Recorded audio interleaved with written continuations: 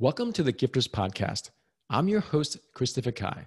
This podcast is sponsored by the GPS online program, which teaches you how to turn your story into a successful speaking and online coaching business. For more information, go to christopherkai.com. Our guest today is Sharon Bonner. Our talk will be called Donuts in the Lunchroom. Sharon, welcome to our show today. Thank you very much. Are you hungry for donuts? I am. I love donuts.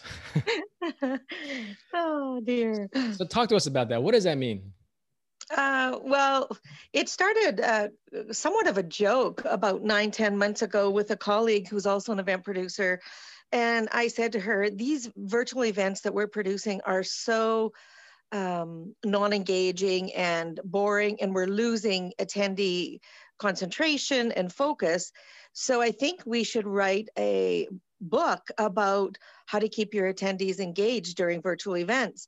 And she said, yeah, when we used to produce live events, we could just bring a box of Tim Hortons donuts, put them on the lunchroom and send out an email. Hey, everybody, there's donuts in the lunchroom. And I said, oh, I love that name. That'll be a catchy name for the book. And she said, really? I said, yeah, it's perfect. So we wrote the book and we kept going back and forth with the title. And finally I said, let's go for it. It's a catchy name. People will remember it.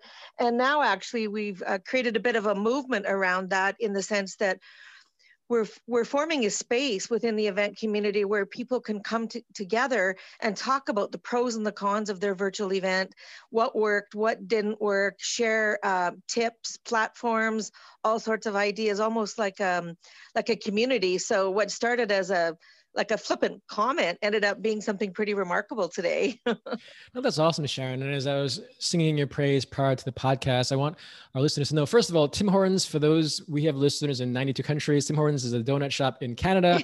Great brand for our listeners that don't know, but you should absolutely go to Canada, especially the British Columbia, because it's literally their tagline is what is it? Is it the beautiful British Columbia, I believe, right? Yes, it is. And it is. It really is one of my favorite cities in the world. So I want our listeners to really know how amazing you are, because you really are producing events. When you see a concert with a Katy Perry or Aerosmith, that's a rock star. But in the event space, in the business space, the keynote speaker is the rock star. And you, Sharon, you get to literally produce all these crazy, amazing events. So what would you want to tell our listeners who are primarily executives and entrepreneurs why they should have events? Sometimes they're like, oh, we don't want to spend the money, or do we really need one? What do you tell executives why and how events are so important, whether virtual or in person?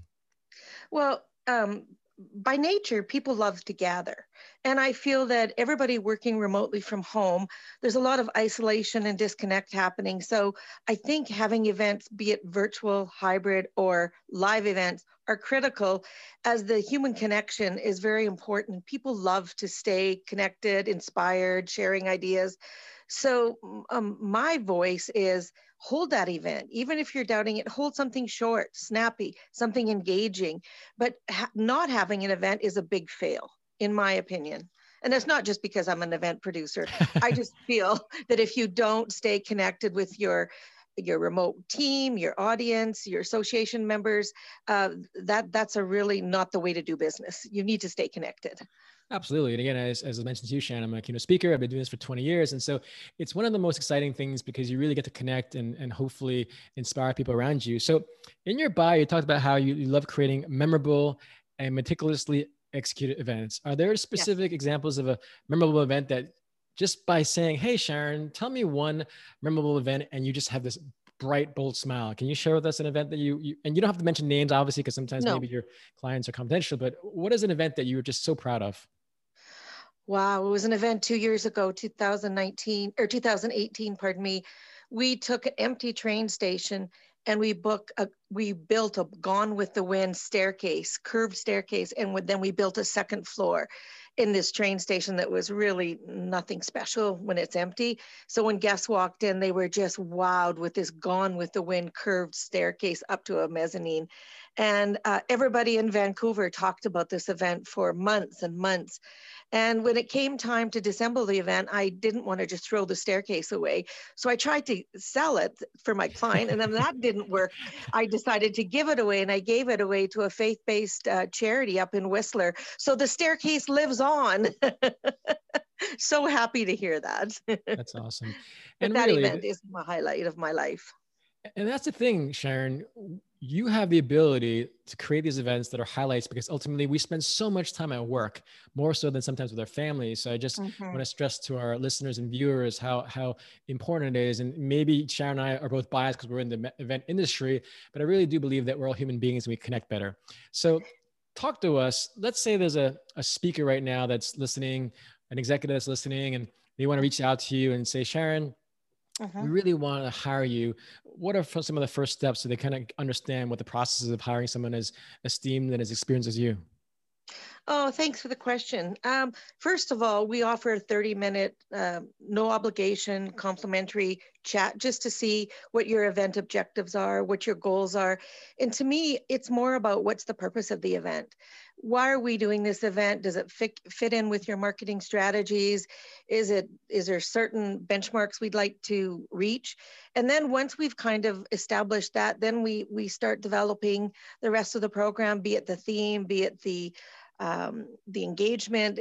But my favorite part of the event is meeting somebody new and saying, okay, why are we building this? What magic is going to happen and why are we doing it?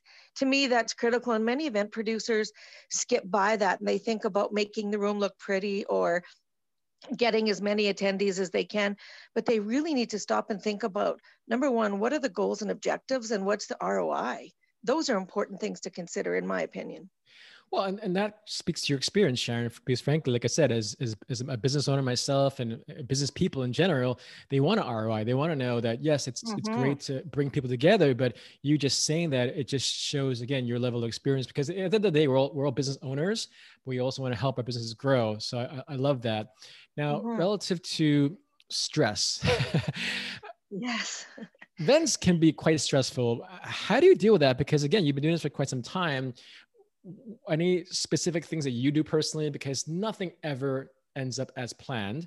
So what do you suggest for people? Because even if, again, they're not event producers like yourself, we all go through stress, but for you, the scale is much bigger and the stakes are much larger. So how do you deal with that? Well, I'll tell you something. About 8-10 years ago, I signed into a TCM clinic, which is a traditional Chinese medicine clinic. And every week I go for reflexology and I go for cupping and I do other things too. And I really take the stress out of my body every week because it's extremely stressful when you're managing 40 events and there can be up to 30 or 40 vendors on each event. So you could be managing 1,200 different things at the same time. It's really overwhelming.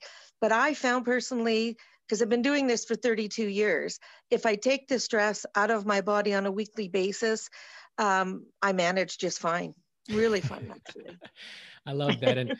And Sharon, you said one thing earlier, and I hope this for everyone, frankly, because a lot of people, unfortunately, let's say in the US, they do these Gallup polls and they find that 87% of people either don't like, dislike, or are disinterested in their job. And you mentioned how when you're in your career, you really feel like you found your calling, you found your loves. And I hope that for everyone. But unfortunately, again, 8 out of 9 people or 10 people don't have that. So what do you most love about your role in your current job and your industry? Well, what I love the most, I guess I need to kind of answer that in two ways. What I loved about live events, because we can't do live events now due to the pandemic. Yet. Yet. What I loved about live events was, as I just mentioned a few moments ago, taking a blank space and creating an environment for the guests to have an experience. That's my number one favorite. And now what I think I'm most interested in as I'm going into my consulting role and consulting for virtual events is people are frustrated, people are discouraged, companies don't know how to produce a successful virtual event. And I kind of had my aha moment about 2 months ago when a client asked me to help them plan a partner retreat for a bunch of attorneys. And I thought, it's just like a live event, because we're looking to have a really amazing experience for our guests. And I guess that's my favorite part of virtual and / hybrid events is don't forget the attendee experience and the engagement. To me, I love that in live events, and I'm also loving that in virtual and hybrid events. Yeah. And one of the things about virtual, I mean, frankly, I have traveled all around the world, and had this not happen, I did a virtual keynote to 800 African entrepreneurs. You had literally farmers Wow. from Uganda to Rwanda. And if it was live, I would have Wow. to fly to Nigeria, and it was a Mm-hmm. large ordeal. And then I did another virtual keynote for Singapore at 11 o'clock, US time. But what I'm saying is, for those listening, we're going to come back bigger, stronger, and better. And I was speaking Yes. to one of my speaking agents in speaking bureaus in Australia. And I don't know if you know this, Sharon, but 78% of their events in Australia right now are in person. So that just gives you an indication that we are much further along than people might think. And this is coming from one of my bureaus that I work with in Australia. So that was, I was shocked, frankly, Fantastic. 78%. Yeah. So That's so encouraging, Christopher. Fantastic news. yeah, so Great. I'm going to go to Australia. Yeah. but, And but actually, you Sharon, just brought up a really great point. Excuse me for interrupting, but I wanted to say to all the speakers listening to me, now we can have access to speakers that we could never afford before because of the travel. And I just, as event producers, we're so excited about the fact that we now can have some amazing speakers at our virtual events. So any speaker that would love to get in touch with me, yourself included, please reach out, because we are so excited about the options for our virtual events that it makes me giddy, because there's an amazing amount of speakers I couldn't access in the past. Sharon, thank you so much. And please tell us what your book name is again. Donuts in the Lunchroom. Awesome. Sharon, thank you so much for being on our show today. Have a great day. All right. Thanks again for the opportunity, Christopher. Thank you for listening to the Gifters Podcast. If you want to learn how to turn your story into a successful speaking and online coaching business, go to christopherkai.com to learn more.